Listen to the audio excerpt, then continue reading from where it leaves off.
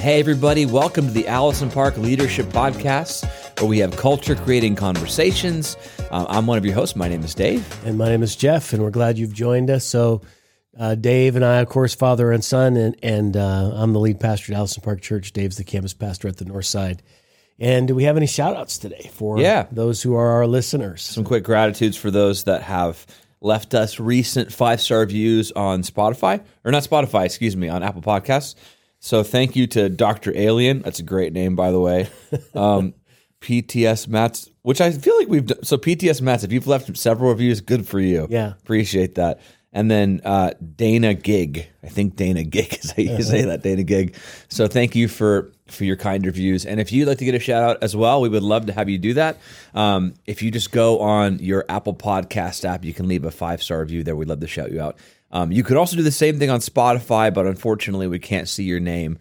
But either way is super helpful to us. And if you haven't done that, but you're a faithful listener, thank you as well for being a part of this. We appreciate, you being a part of the show, I guess, is what we call this. And so, thank you for that. So, all right. Want to get into it today? Yeah, let's go for it. So we've kind of had this topic on the radar for a little while, but this is another one of those very sensitive ones that sometimes falls off. This is a really sensitive topic. So we did a couple last year that were, highly sensitive. This will be for season 5, probably one of the most, because it's so impacting to people's personal lives. So go ahead and give us So basically, the topic. Today we're going to be talking about how does God feel about divorce and remarriage.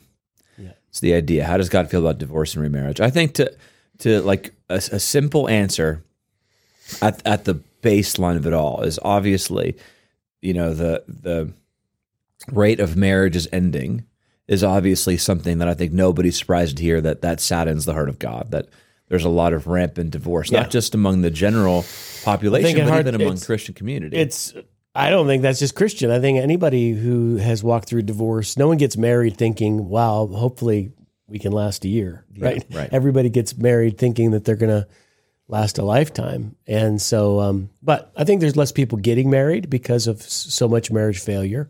I think there's probably less of a faith in the concept of marriage in the popular culture.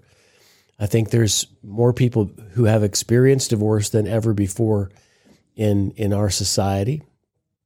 And I think that there's a lot of things that have changed in our culture, both church culture, I don't mean just Allison Park, I mean overall, and Western culture when it comes to the view of divorce and marriage and covenant and remarriage. And so it's one of those, again, intensely personal things, because if you've been through it or are going through it, it's so we have this sort of combination, and we're going to look at objective truth according to the Scripture, and we're going to do that through the filter of personal experiences, and yet at the same time we want to do it without compromise. Mm-hmm. And so that's the challenge of this particular topic and many others as well. And the issue with this particular topic is that, and I won't start here right away. I think we should start by talking about covenant, which actually is the sermon series you're in the middle of right now, by the way. Right. So, but I'll say quickly, the challenge with this is there's probably more that Jesus has to say on this topic than is often talked about in Christian circles. Yeah, well, Jesus is very radical when it comes to marriage. So don't go there yet. Don't go there yet. Yeah, so I think that's what makes this. So a lot of times what makes the Scriptures complicated is we see that the Old Testament is pretty radical about some things, and maybe Jesus gives us a view of it that gives a little bit of grace. But actually, Jesus's comments on marriage are pretty intense. They are pretty intense, as intense as anything that you'd read anywhere else in the Scripture. So why don't we start by talking about let's just build our foundation of theology with marriage and covenants in general. Right now, you're in the series. We're calling it fine print. And basically, there is a hidden code in the Scripture that has to do with the word covenant. And Jesus, when he introduces communion, Luke chapter 22, he says, "This is the new covenant in my blood. Do this in remembrance of me." We divide the Bible into two sections, the old covenant and the new covenant. Better said, maybe the first covenant, which is the covenant made with Israel, and the second covenant, or the new and final covenant, which is the covenant made through Christ to all people. So the Bible is divided in terms of covenants and we see Jesus introducing his concept of relationship with us through this covenant language. But Western culture doesn't do covenants. In fact, I think the only covenant relationship we actually have in Western culture is marriage. Mm-hmm. Almost everything we do in our culture is contracts. Yeah. Contracts and covenants are very different. So can I start by defining this word covenant? Yeah, go ahead. So this is just in the English language. Covenant means an agreement to do or not do or a particular thing, or to enter into a promise, or promise something by a covenant. Yeah, that's a very, very simple definition. How about this? I'm looking through other definitions. A pact or binding agreement between two or more parties. Yeah, which then, according to Eastern ancient biblical culture, is a to-death commitment. Mm-hmm. Right. So the phrase in the marriage covenant, for better, for worse, for richer, for poor, in sickness and health, until death do us part. So covenants were binding unto death. Yeah. Often they'd involved cutting, the shedding of blood as a reminder of how serious it was. Yeah. Right. So a covenant between two guys, two business people, that families. that become blood brothers. Yeah. You would make a cut on your palm. They would do the same thing, and you would shake hands and intermingle the blood together. Right. And that would be a sign that now we're more than family. And if anybody attacks you or your family, we'll come to your aid, and vice versa. We become one. Yeah. Daughters and sons would intermarry. We're becoming a family. Our two families, our two lives are now intertwined, and we are inseparable. Mm-hmm. You see this great moment. I love the phrases of this, where Ruth says to her mother-in-law, so both of them had lost their husbands. Ruth is from the nation of Moab, Naomi from the nation of Israel. They're both grieving. Ruth is young and vibrant and could have married again, but she says to her mother-in-law, don't urge me to leave you or turn back. Where you go, I will go. Where you stay, I will stay. Your people will be my people. Your God will be my God. Where you die, I will die, and there I will be buried. May the Lord deal with me, be it ever so severely, if anything but death separates you and me. This is covenant. Mm-hmm. That's the oath of a covenant relationship. Mm-hmm. She says, I'm bound to you for the rest of my life. Mm-hmm. And who you are is who I will be, and I'm going to be where you are. I'm going to die where you die. So I've actually had people in a marriage ceremony read this. Like, this is what we're saying to each other when we make covenant together. So what's the difference between an American business contract and an ancient Eastern covenant, the way we're talking about it now? So a business contract is, you do this, I'll do that, and this is binding as long as we both fulfill the conditions. If the conditions are violated, then the relationship's over. We tear up the contract, and maybe I sue you for the breach of contract. So it's conditional. Covenant relationships are unconditional. Covenant relationships are, this is not based upon your performing your side. It is binding. Mm-hmm. Ruth doesn't say, I'll be with you, Naomi, for the rest of my life as long as you treat me properly. That would be a contract. Mm-hmm. Like, let's decide together what the terms of this agreement are, and we'll be together as long as. Like, that's why the marriage covenant says things like, for worse, for poorer, in sickness. Yeah. Right? Okay, no matter what, we are bound together for life. Yeah. Now, I know that's the radical version of it, but let's just take it out of marriage for a moment and just say that was the concept of covenant. And when we're talking about this, Dave, this is what's so incredible. What's at stake here is less about marriage, and it's more about how God wants us to understand his commitment to us. Yeah. Like, so God's concern over the integrity of covenants that are made is less about human interaction, and it's more about his interaction with us. Well, it's probably about people. both ends. It is, but Sure. Primarily he wants us to understand how dead serious he is about a relationship with us. Yes. That he gets into relationship not based upon contractual terms, but based upon his covenant will. Let me add some thoughts to this definition a little bit, because I think I have another facet to talk through. I think the other part about covenant that stands out to me is that a contract is transactional. Mm-hmm. It's often done over one specific item. So we're making a contract over the deed to land or to a house or a business contract.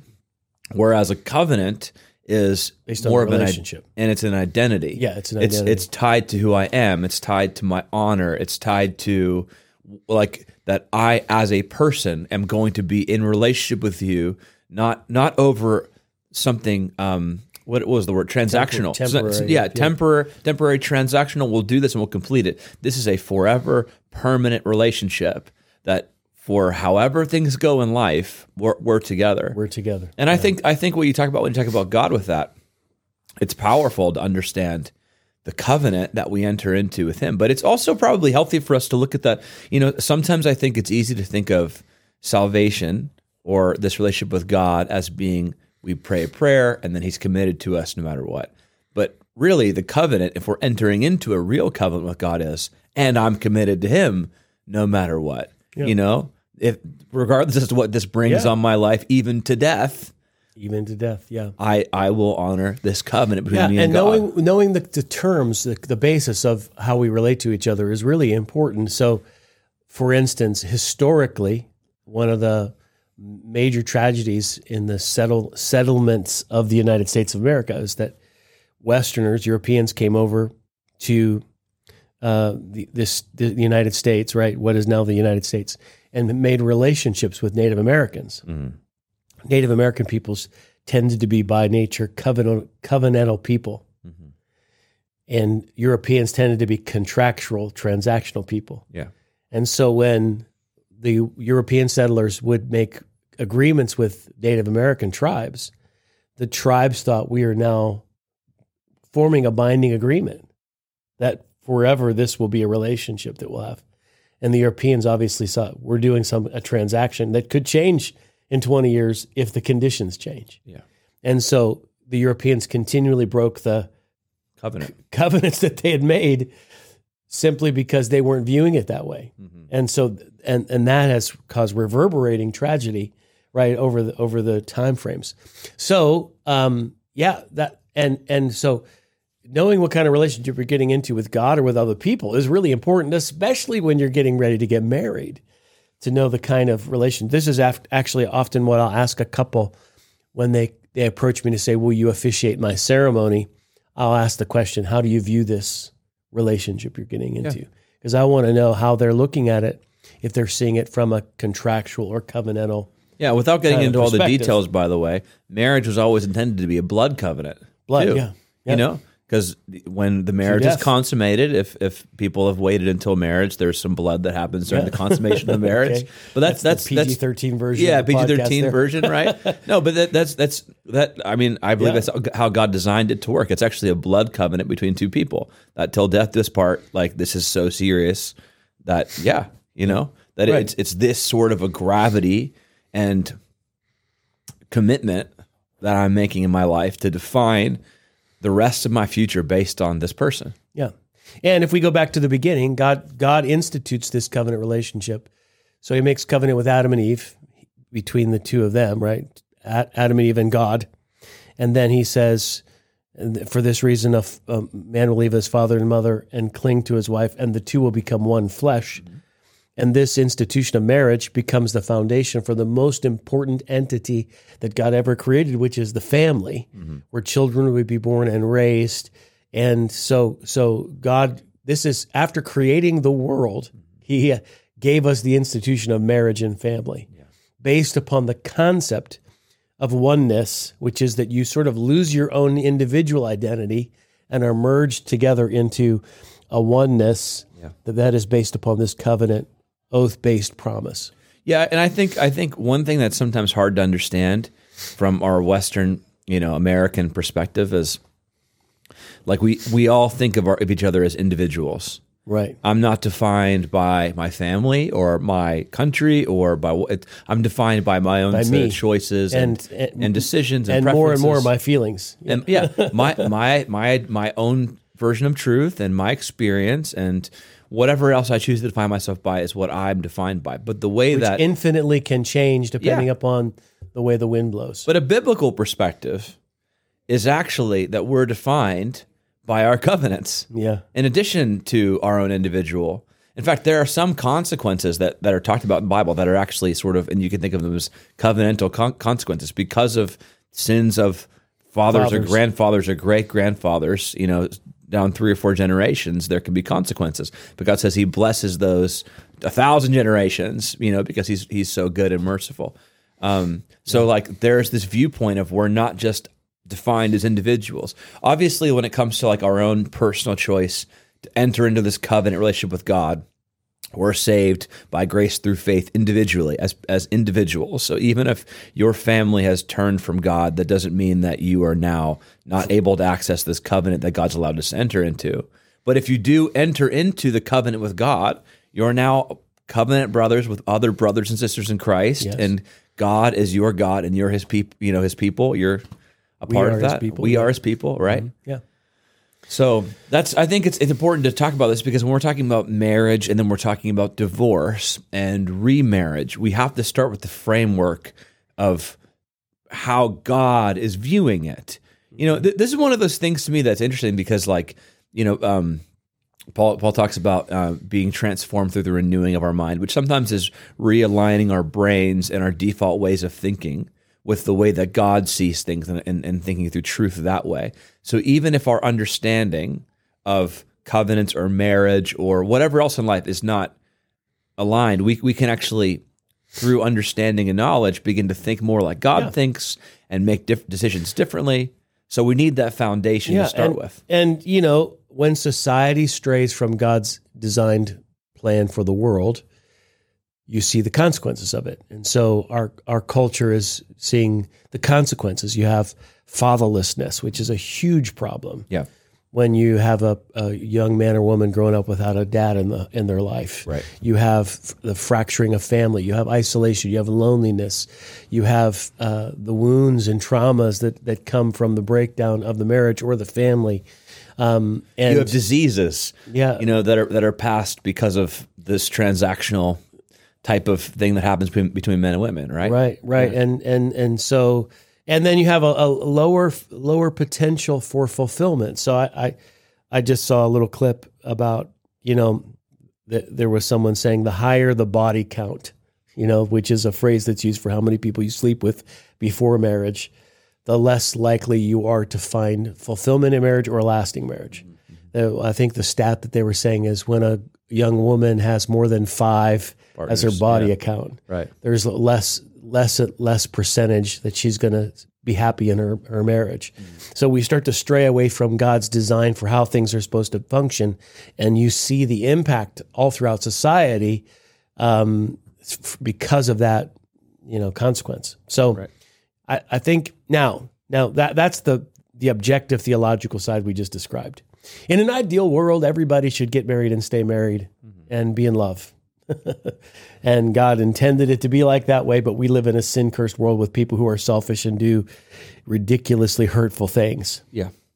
And so then you have people they got married with a covenantal mindset. They wanted to stay married for the rest of their life, and then their partner did something that maybe perpetually wounded them or abused them. And now they're in a situation where their covenant is breaking down. Mm-hmm. And so now the question becomes, how do you apply this objective, beautiful standard of covenant in a broken, sinful, hurtful, fractured world? Yeah. And how do we mix the ideal with the real and do it in a way that still pleases Jesus? Can we do a quick tangent that I think is a part of the foundation, and then we'll get into that, because I think we're really close now to examining Scripture for what Jesus said. But I just think one important part of this to examine is just the way that the sexual revolution has sort of devalued this covenant act of sex that God made to be in marriage, right? Right. Because I like the world's viewpoint is that the only way for us to be truly happy is to be truest to yourself, to have whatever experiences bring you pleasure and happiness. And the more restriction or restraint that society or culture puts on us, God. the less, or God, then the less happy you're going to be. But the thinking, as if happiness is the ultimate goal. Yeah, right. That the thing that we should all strive for in life is to be as happy as possible, which should be being as true to ourselves as possible, as true to your own feelings, with as little restriction or restraint from those in power or from those who are trying to put restrictions on us. So what's the alternative biblical view? The alternative biblical view is that God is the one who designed these things, such as sex and marriage, and we should stick within the boundaries that he set up for healthy covenants, for stable relationships, for stable families, because the long-term goal is stability and happiness and a life of fruitfulness. But it's more than that, Dave. There is a virtue that comes with sacrifice. Right. Yeah. So actually the agape covenant-based love says, I will love you to my own hurt. Yeah.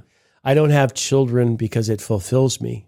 I have children because I want to invest myself in the next generation. I don't get married because it makes me happy. Yeah. I get married because I want to give my life for my wife, and I want to live a life that is filled with the virtue of being a good husband to the woman that God places in my world.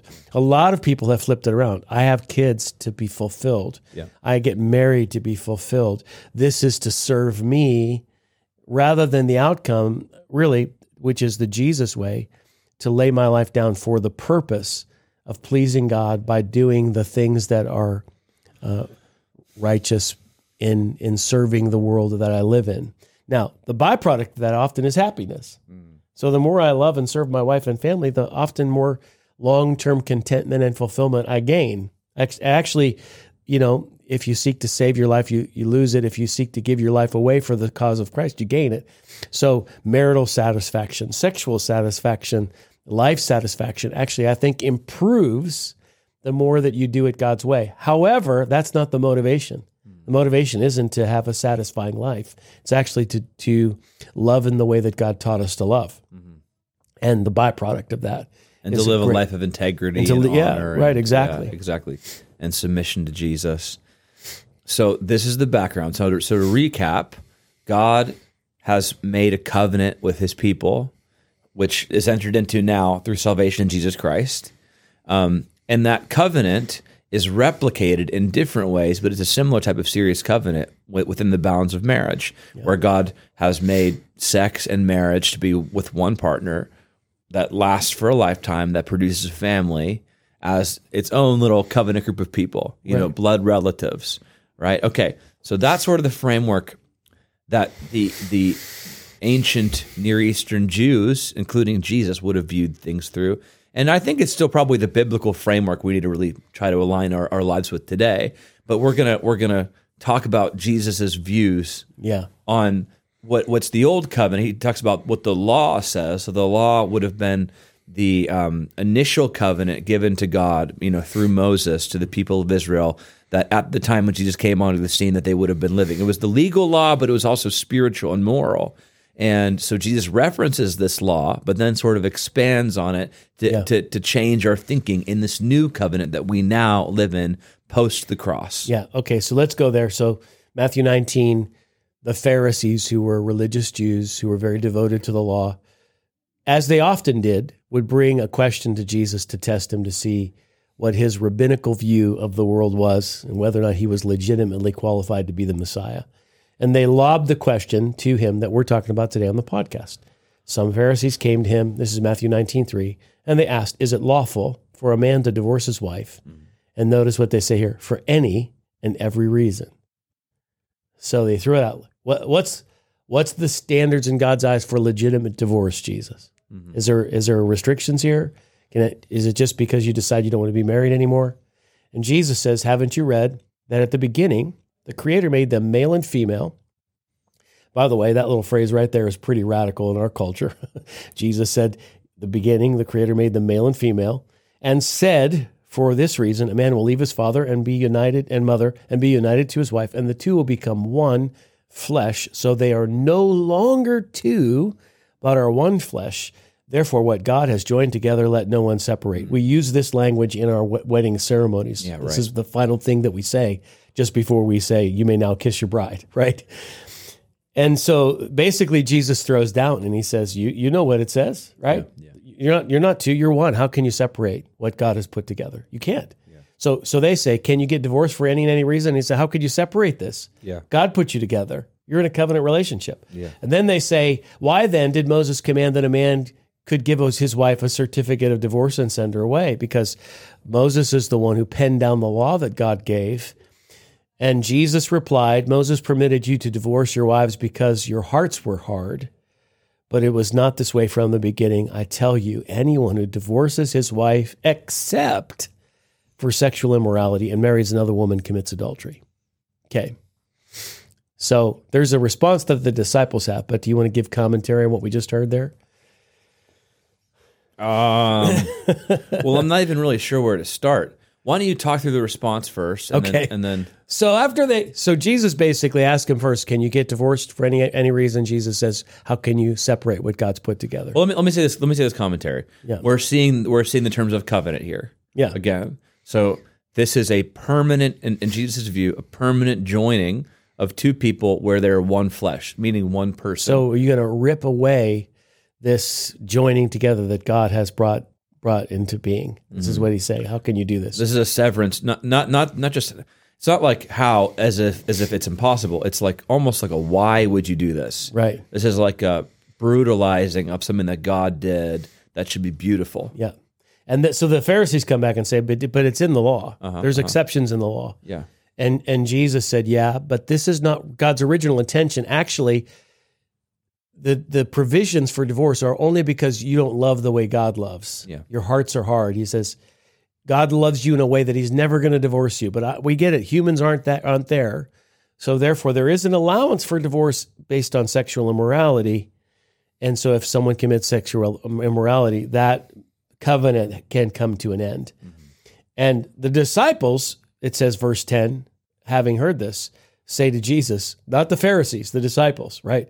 If this is the situation between husband and wife, it is better not to marry. And Dave, this next response of Jesus is the most intense thing. For reference, what are we reading from? Okay, Matthew chapter 19, verse 10. Okay, good. The disciples hear Jesus, basically describe how intense God feels about the covenant relationship. And they say, if this is the situation between a husband and wife, it's better not to marry. If you can't get a divorce, unless there's sexual immorality, there's unfaithfulness that happens, then you shouldn't. Then who would ever want to marry?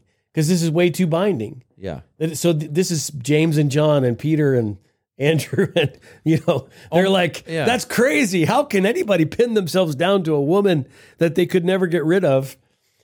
Because what happens if there are some extenuating circumstances? This is what the disciples feel. Yeah. Honestly, this is what we all feel. Like there has to be some other outs, because I know a friend who had this happen, and this is what they're asking. Yeah. They married a person and they weren't the same person they were when they were married, and it was so unhappy. You could have 1,000 examples. Right, yeah. Okay, so I agree with the disciples' question. Sure. And this is one of the most radical things Jesus has ever said. Yeah. It goes on, his response to the disciples is, not everyone can accept this word, but only to whom it has been given. There are eunuchs.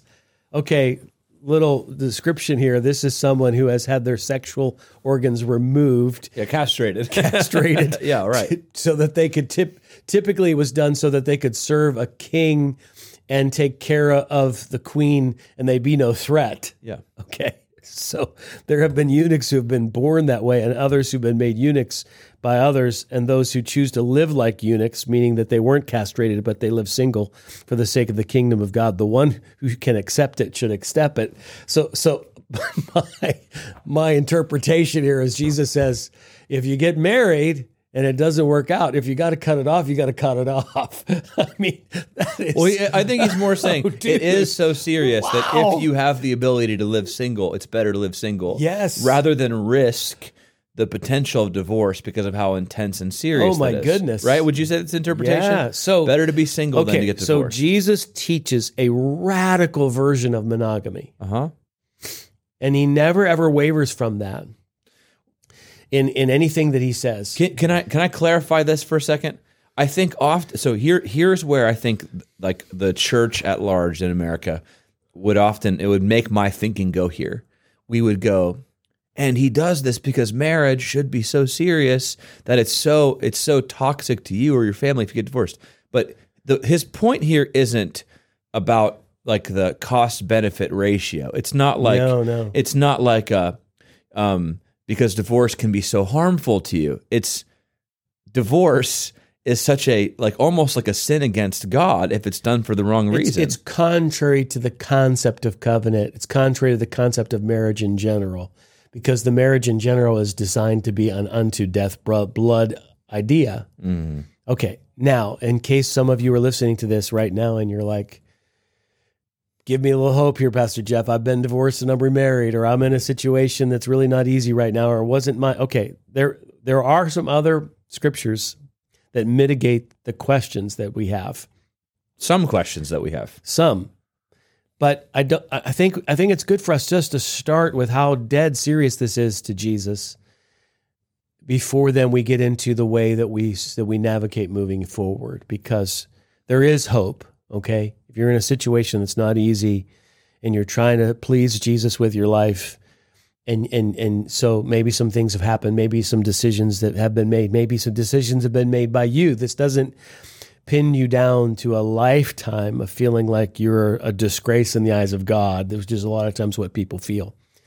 But I think it's good for us to talk about this, Dave, because the pendulum of convenience-based marriage thinking has swung so far to the it's no big deal side that we need to, I think, contrast that to the way that Jesus thought about it, because we have a rampant epidemic of marriage breakdown in our society, partially because we have left this rooted pillar of an idea of marriage covenant from the way that the New Testament teaches it. And if you've never been married yet, maybe you're listening to this and you're a young adult and you're thinking about it. Number one, make sure the person you get married to is someone you want to be in a covenant with. Number two, go into that marriage with a seriousness about your marriage relationship, because you want to view this from God's perspective. Mm-hmm. But let's talk about the nuances now. Okay. So the first one is mentioned by Jesus. Yeah. Wait. When you say nuance, we're talking about reasons that Jesus would give. The New Testament has given us some scriptures that indicate when it is okay to accept a divorce as an outcome that is not sinful, not unholy, not a compromise. Right. Okay. Can I quickly frame where this conversation probably will go? Yeah. We're going to talk about some of the nuances of other reasons for why marriage could end that Paul or the New Testament talks about. Then we're going to talk about remarriage. Remarriage, which is even more complicated than the divorce. Uh-huh. And ultimately, like, the reason we're doing this, I just need to frame this again. I don't think this gets talked about a lot, but it's such an intense statement by Jesus. We can't gloss over or walk past this. And I think, like, everybody needs to understand what the Bible actually says. Like, someday all of us are going to stand before God and have to give an account of our lives. And so we should know what the standards are that Jesus has outlined for us. And it's intense, but it's good to know. Yeah. So there's going to be a degree of some grace and some nuance that comes in, but it's not really dismissed. But I just want to give the framework for this before we go in. Exactly. So why don't you give some of the... And we may not get to it all in one episode. We might have to do a second follow-up episode. Let's see where we get. Yeah. We got time. We'll go as far as we can go with this. Yeah, okay, so let's just talk about what was in Matthew chapter 19 and the things that Jesus said.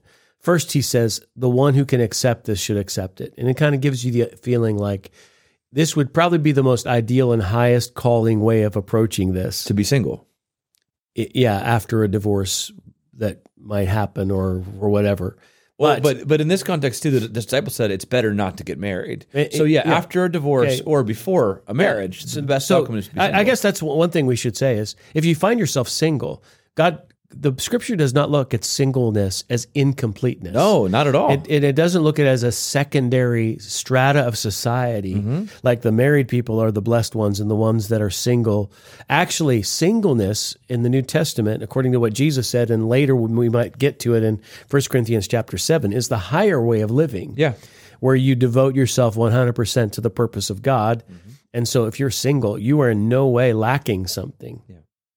You don't have to have the romantic version of life to live a fulfilling, complete, contented existence. Mm-hmm. Okay, but Jesus says not everyone can accept that assignment in life. Mm-hmm. right? Paul says later in 1 Corinthians 7, it's better to marry than burn with passion. Yeah. Okay, so, yeah. The second thing he says is the exception that Jesus mentions is a lifestyle of adultery. If you are being cheated on perpetually by the person you're married to, and that situation is grievous beyond what can be repaired, then in that case, it is acceptable to get a divorce. Mm-hmm. That's basically what it says there, right? So that's one exception to the covenant clause, that adultery, because we may not necessarily love the way God loves, is one of those acceptable off-ramps. I've heard it taught before. I remember learning this when I was in Bible school, that the phraseology of the way he puts it, I guess in Greek, actually like sort of leans into the idea that where it says accept in the case of sexual morality, because at that point the covenant's already been broken. Okay. It's not just that it's a reason to break the covenant. It's a broken covenant at this point already. It does include here in this sentence, let me just read it again, verse 9, Matthew 19, I tell you that anyone who divorces his wife, except for sexual immorality, and marries another woman commits adultery. Right. What seems to be implied in the statement is if there is sexual immorality and there's a divorce, that implies potential for remarriage. It's not... So there's a difference between things in the Scripture that are directly stated and things that are inferred. Right. What we never get is a direct statement of when remarriage is good. In fact, we get other scriptures. I'll pull one up now. Romans chapter 7 says like this, verse 1, don't you know, brothers and sisters, I'm speaking to those who know the law of God. That law has authority over someone as long as that person lives. For example, by law, a married woman is bound to her husband as long as he's alive. But if he dies, she's released from the law that binds her to him. So then if she has sexual relationships with another man while her husband is still alive, she's called an adulteress. But if her husband dies, she's released from that law and is not an adulteress. So this basically says if your former spouse is still living. But we combine that with Jesus' statements about sexual immorality, there does seem to be some implication that, like you said, sexual immorality breaks the covenant, and therefore there is an idea that remarriage potentially could take place. Again, it's a complicated balance of these two passages together, right? So that's the first exception, I guess you'd see. There's another passage that's a very key passage for this discussion, and it has to do with 1 Corinthians chapter 7, where Paul has this long discussion about marriage and singleness. And in this particular passage, he begins to talk to married and unmarried people, right? So should I read these verses? Yeah, go ahead, sure. 1 Corinthians chapter 7, verse 10, to the married I give this command, not I, but the Lord. So he levels it up a bit. A wife must not separate from her husband, but if she does, she must remain unmarried, or else be reconciled to her husband, and a husband must not divorce his wife. That's pretty clear. To the rest I say, if a brother has a wife who's not a believer and she's willing to live with him, he must not divorce her. So basically he's saying being a Christian and your spouse not being a Christian is not enough for the covenant to be broken. It's not like to say, well, I've now entered covenant with God and my husband or wife is not, so therefore this marriage is over. No, if you get saved while you're married to somebody, you're expected to honor that covenant. If a woman has a husband who's not a believer and he's willing to live with her, she must not divorce him. For the unbelieving husband has been sanctified through his wife, and the unbelieving wife has been sanctified through her believing husband. Otherwise, your children would be unclean. This is a really complicated verse. It is. But as it is, they are holy. But if the unbeliever leaves, let it be so. The brother or sister is not bound in such circumstances. God has called us to live in peace. And then he says, but how do you know, wife, whether you will save your husband, or how do you know, husband, whether you save your wife? So, you want to comment, or do you want me to give some thoughts about this? Well, that's one of these things, again, which doesn't actually talk about remarriage, but it does talk about a divorce in the case of abandonment. Yeah. So he seems to give exceptions in a case of where Especially if two people get married before they're Christians. Right. One person becomes a Christian, and the one who's not a believer takes off, abandons, leaves their family. It says they would not be bound by that covenant promise, which would infer that in that situation you could not only accept a divorce, but potentially could get remarried. Yes, we have to do a little bit of inference here. It's inferred. It isn't directly stated that way. Right. Now, let me give you a story. So years ago, Dave, this many years ago, I had a woman that came to the church and she gave her life to Jesus. Mm-hmm. She was married. Her and her husband had not been getting along for a long time, and they were living separate. They had actually been, I think, separated for over 10 years, but they had never executed the divorce. Right. She came to me and she said, now that I'm a Christian, he's not a Christian, is it okay if I go ahead and divorce him? Because there's another guy here in the church that I'd like to marry. And I was like, well, let me read you these verses in 1 Corinthians chapter 7, because it basically says that there is this tie between a husband and wife, that when one person gets saved and the other person who's not saved, that husband is sanctified or wife is sanctified by the believing spouse, meaning that there is an influence the Holy Spirit has to bring them to God. And the kids, if that marriage stays together, the believing spouse brings this holy influence into the lives of the children. Right. So I said to her, before you just quickly move to divorce, maybe we should pause for a moment and ask the question, now that you're a Christian, maybe your faith, maybe there's a tie between you and your husband spiritually, and we should give some space for God to work, because maybe you're going to be a part of winning him to Jesus. Yeah. And she was mad. Ooh, she stormed out of my office. She was so, how dare you say this to me? I don't love him anymore. We've been separated for all these years. I don't feel like my covenant is valid anymore. I like this other guy. And I was like, man, I hope I did the right thing by telling her this. And then a couple weeks later, she came back and she said, okay, I think you're right. I feel like the Holy Spirit has spoken to me that I'm going to give it a couple of months, and I'm going to pray for him every day. And I'm going to just ask God to bring salvation to my husband. And if he gets saved, he's going to have to change my heart, because I don't even love him anymore. Mm-hmm. Well, 2 weeks later, he came to church. He came forward and gave his life to Jesus. Mm-hmm. God answered her prayers. Wow. And so they started to go through some marriage counseling. And they renewed their vows, and they got married, and they're married today. Wow. That's amazing. Yeah. So the verse that we read in 1 Corinthians chapter 7, and the power of the tie of that covenant is a force that we sometimes don't recognize how impactful it is. Yeah.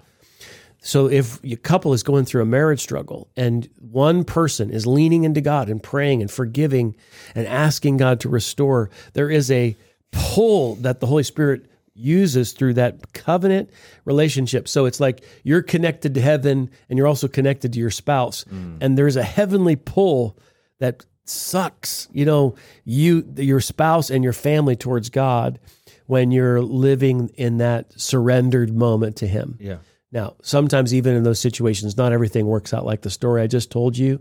And sometimes the unbelieving spouse or the one that's lost their mind or filled with rage or living in trauma or is bipolar or whatever the situation might be makes it impossible for the relationship to continue. And they choose to walk away. And in that situation, just like with adultery, it does seem like abandonment is an impact. Now, yeah. I'm going to do something, Dave, here that I don't recommend. I don't even know if this is correct. When I mentioned this to you, you were like, well, where do you get that from? And I was like, so frame it. Why don't I try framing this for you? So this to me, I know what you're going to say. Yeah. And I don't disagree with it really, but I'm trying to frame it. What you're going to say now is probably something that we're like, you're doing as a pastor for the concern of your people. Right. And I would even say for this, it's probably because Scripture is the foundation for our life. Use this with caution. Yeah. This is not a quick thing to do. But this one actually might be more obvious culturally today than the other two that I just mentioned. No doubt. If we said the Bible gives this permission for adultery, and for abandonment to be covenant-ending situations. Yeah. The one that I'm going to mention is abuse. Mm-hmm. Now, let's step back from that word for a moment.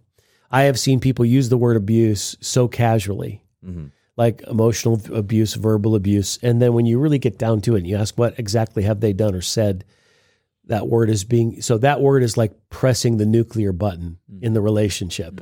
So anytime somebody says, well, he's abusing me or she's abusing me, that's like, boom, all conversation ends because it's now entered a stage of something that almost feels like a crime. Yeah. Okay. So anytime someone throws abuse around, I always say, qualify that. What specifically did they say? What specifically are they doing? Can we actually define it as abuse? But now let's just talk about a husband is beating up his wife repeatedly and is risking the lives of the children in the household. Yeah. Okay. First of all, immediately there should be some separation. No doubt. Steps taken to create protection from abuse orders and let the police know. And yes. And there should be no resumption of living in the same space until there's a long period of proving when life change, and because now we're putting people at risk. Yes. Okay. No doubt. I think abuse could become an extension of abandonment in a way, because it really is not just I'm leaving you, which is an easier way of ending the relationship. This is I'm leaving you because I'm putting this situation and relationship, your physical body, your well-being at risk perpetually. Yeah. And therefore there's no way for you to stay present in the situation. And again, let's go back to that phrase in 1 Corinthians chapter 7. It says, for God has called us to live at peace. Yes. So where there is this lack of physical and emotional peace, you would have to say that could also qualify. Sure. Even though there's never a time in the scripture where that one is mentioned, I actually think that it fits within the spirit of what we hear being said in these two passages of Matthew 19 and 1 Corinthians 7. Even in that situation, I don't think we rush to the legal action of divorce. I think we take all the other actions of separation and protection, and divorce becomes maybe an eventual thing that we would move to. That probably sounds radical, but again, let's frame this with the seriousness of the covenant that we enter into. Yeah, I don't think we ever rush to divorce. Yeah. I always think it's good to realize that there is an option before divorce, and that's separation. And you can actually separate from your spouse and work on yourself with the potential of thinking that maybe one day we might be able to work on the marriage. And a lot of times the only thing divorce really gets you is the potential to start to date and remarry. Yeah. So it's better to separate and wait and pray and see what God does and work on yourself. And then eventually divorce can be something that you may accept.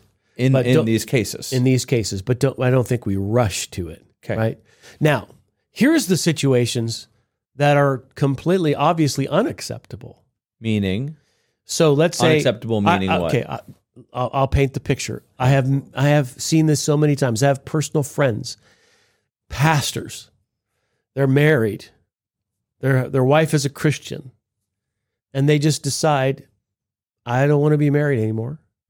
I don't want to be your husband. I'm going to break this covenant. I'm going to go on and I'm going to find another person and I'm going to divorce you and I'll marry them. Because they make me happy and you don't. I'm still going to call myself a Christian and I'm going to still want to serve in ministry, but I'm just out of personal emotions and convenience and lack of attraction and preferences going to end the marriage and just move on with my life to someone else. To me, that is clearly a violation of Scripture, and the Bible would say that is it's as if you're committing ongoing adultery. Rewind for a second. Let's really strong what I just said. No, it's great. It's great. But let's define what it said. This would be, that don't make me happy anymore. We don't want the same things. They want this. I want this. We fight all the time. We don't get along. They're not the same person I was when we got married. There's all these different things, and typically it revolves around this person is sapping my energy. They're killing my joy. We can't get along. This seems like it's an unworkable contractual relationship in a sense. It's not covenantal thinking. So based on that, those are not valid reasons. No, they're not valid. No, for divorce. It might be. Okay. I realize that if you're in that situation right now and you're lonely and hurting, that this is not what you want to hear, right? No, right. You want to hear that there's an out, okay? And I get it. Maybe your spouse is really annoying, and maybe they're really miserable, and maybe they're a huge jerk. Yeah, they're a huge jerk, and you are tied to somebody. So when you think for better, for worse, for richer, for poorer, in sickness and health until death do us part, and you got worse, and you got poorer, and you got sickness. Maybe it's not even physical, it's mental. And you're tied now to this person.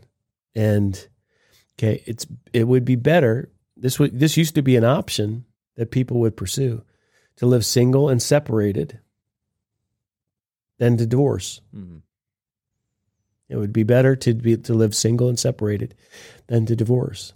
So let me ask this question a different way. By the way, horrible situation. Yeah.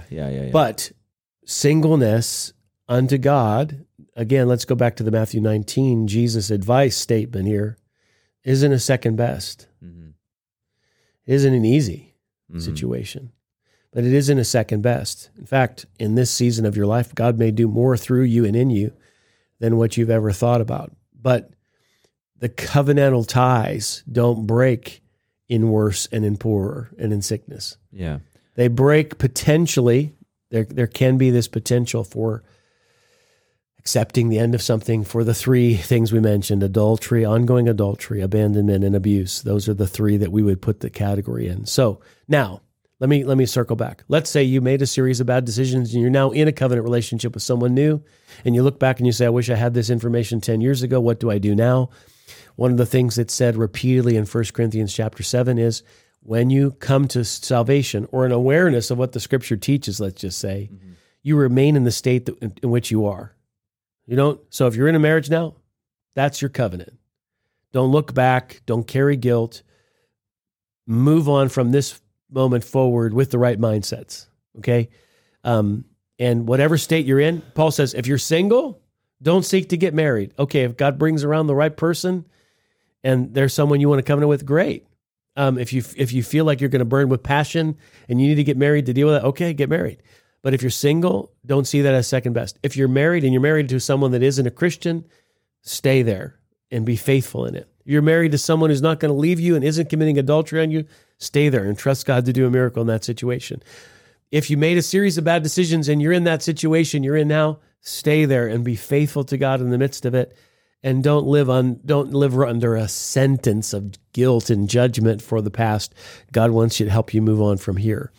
But if you're navigating through these waters, these kinds of things should help inform your choices. Well, again, the reason why I want to do this topic, I know this is so sensitive and so painful, and this can be like the rock bottom of somebody's life, and it's like a punch to the gut. But shouldn't you at least want to know what Jesus says? If you're following Jesus, at least I would want to know this. I'd rather know. Like it's at least then it's sure. Like, am I going to choose to follow Jesus? Well, and this is one of those separators. Now. True followers of Jesus do not make happiness the guiding principle of their life. Yeah. True followers of Jesus make obedience the center of their life. Yeah. And what makes Christians different from the rest of the world is that we are not in the constant pursuit of happiness. Yeah. We're in the constant pursuit of the pleasure of God and living for his purpose, even if it makes us completely unhappy. Yeah. And that makes us different. Yeah. And the world has put happiness on the altar. It's made it the God of everything. And my personal fulfillment and satisfaction is the be all and end all. And if raining on my parade or undermining my happiness, somehow you're victimizing me. And listen, that's not how Jesus followers think. No. We do not make decisions through the filter of what's going to make me most happy. And I'll just say it. You see in the movies all the time. What I want for my kids is I just want them to be happy. Not me. I want them to be people of character. I want them to be great. I want them to be virtuous. I hope that they're happy too, but I know that in their lives, they won't always be. And they have to have something more to hold on to than their own happiness.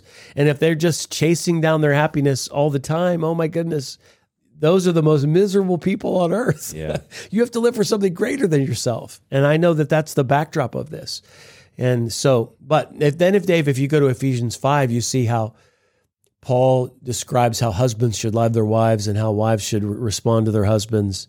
And then he says, and this is a mystery, and it's not just the mystery of a husband and wife, it's how Jesus responds to his church. What's at stake with the image and the metaphor of relationship, which we see in family and marriage, is how God looks at us and how we're supposed to look at him.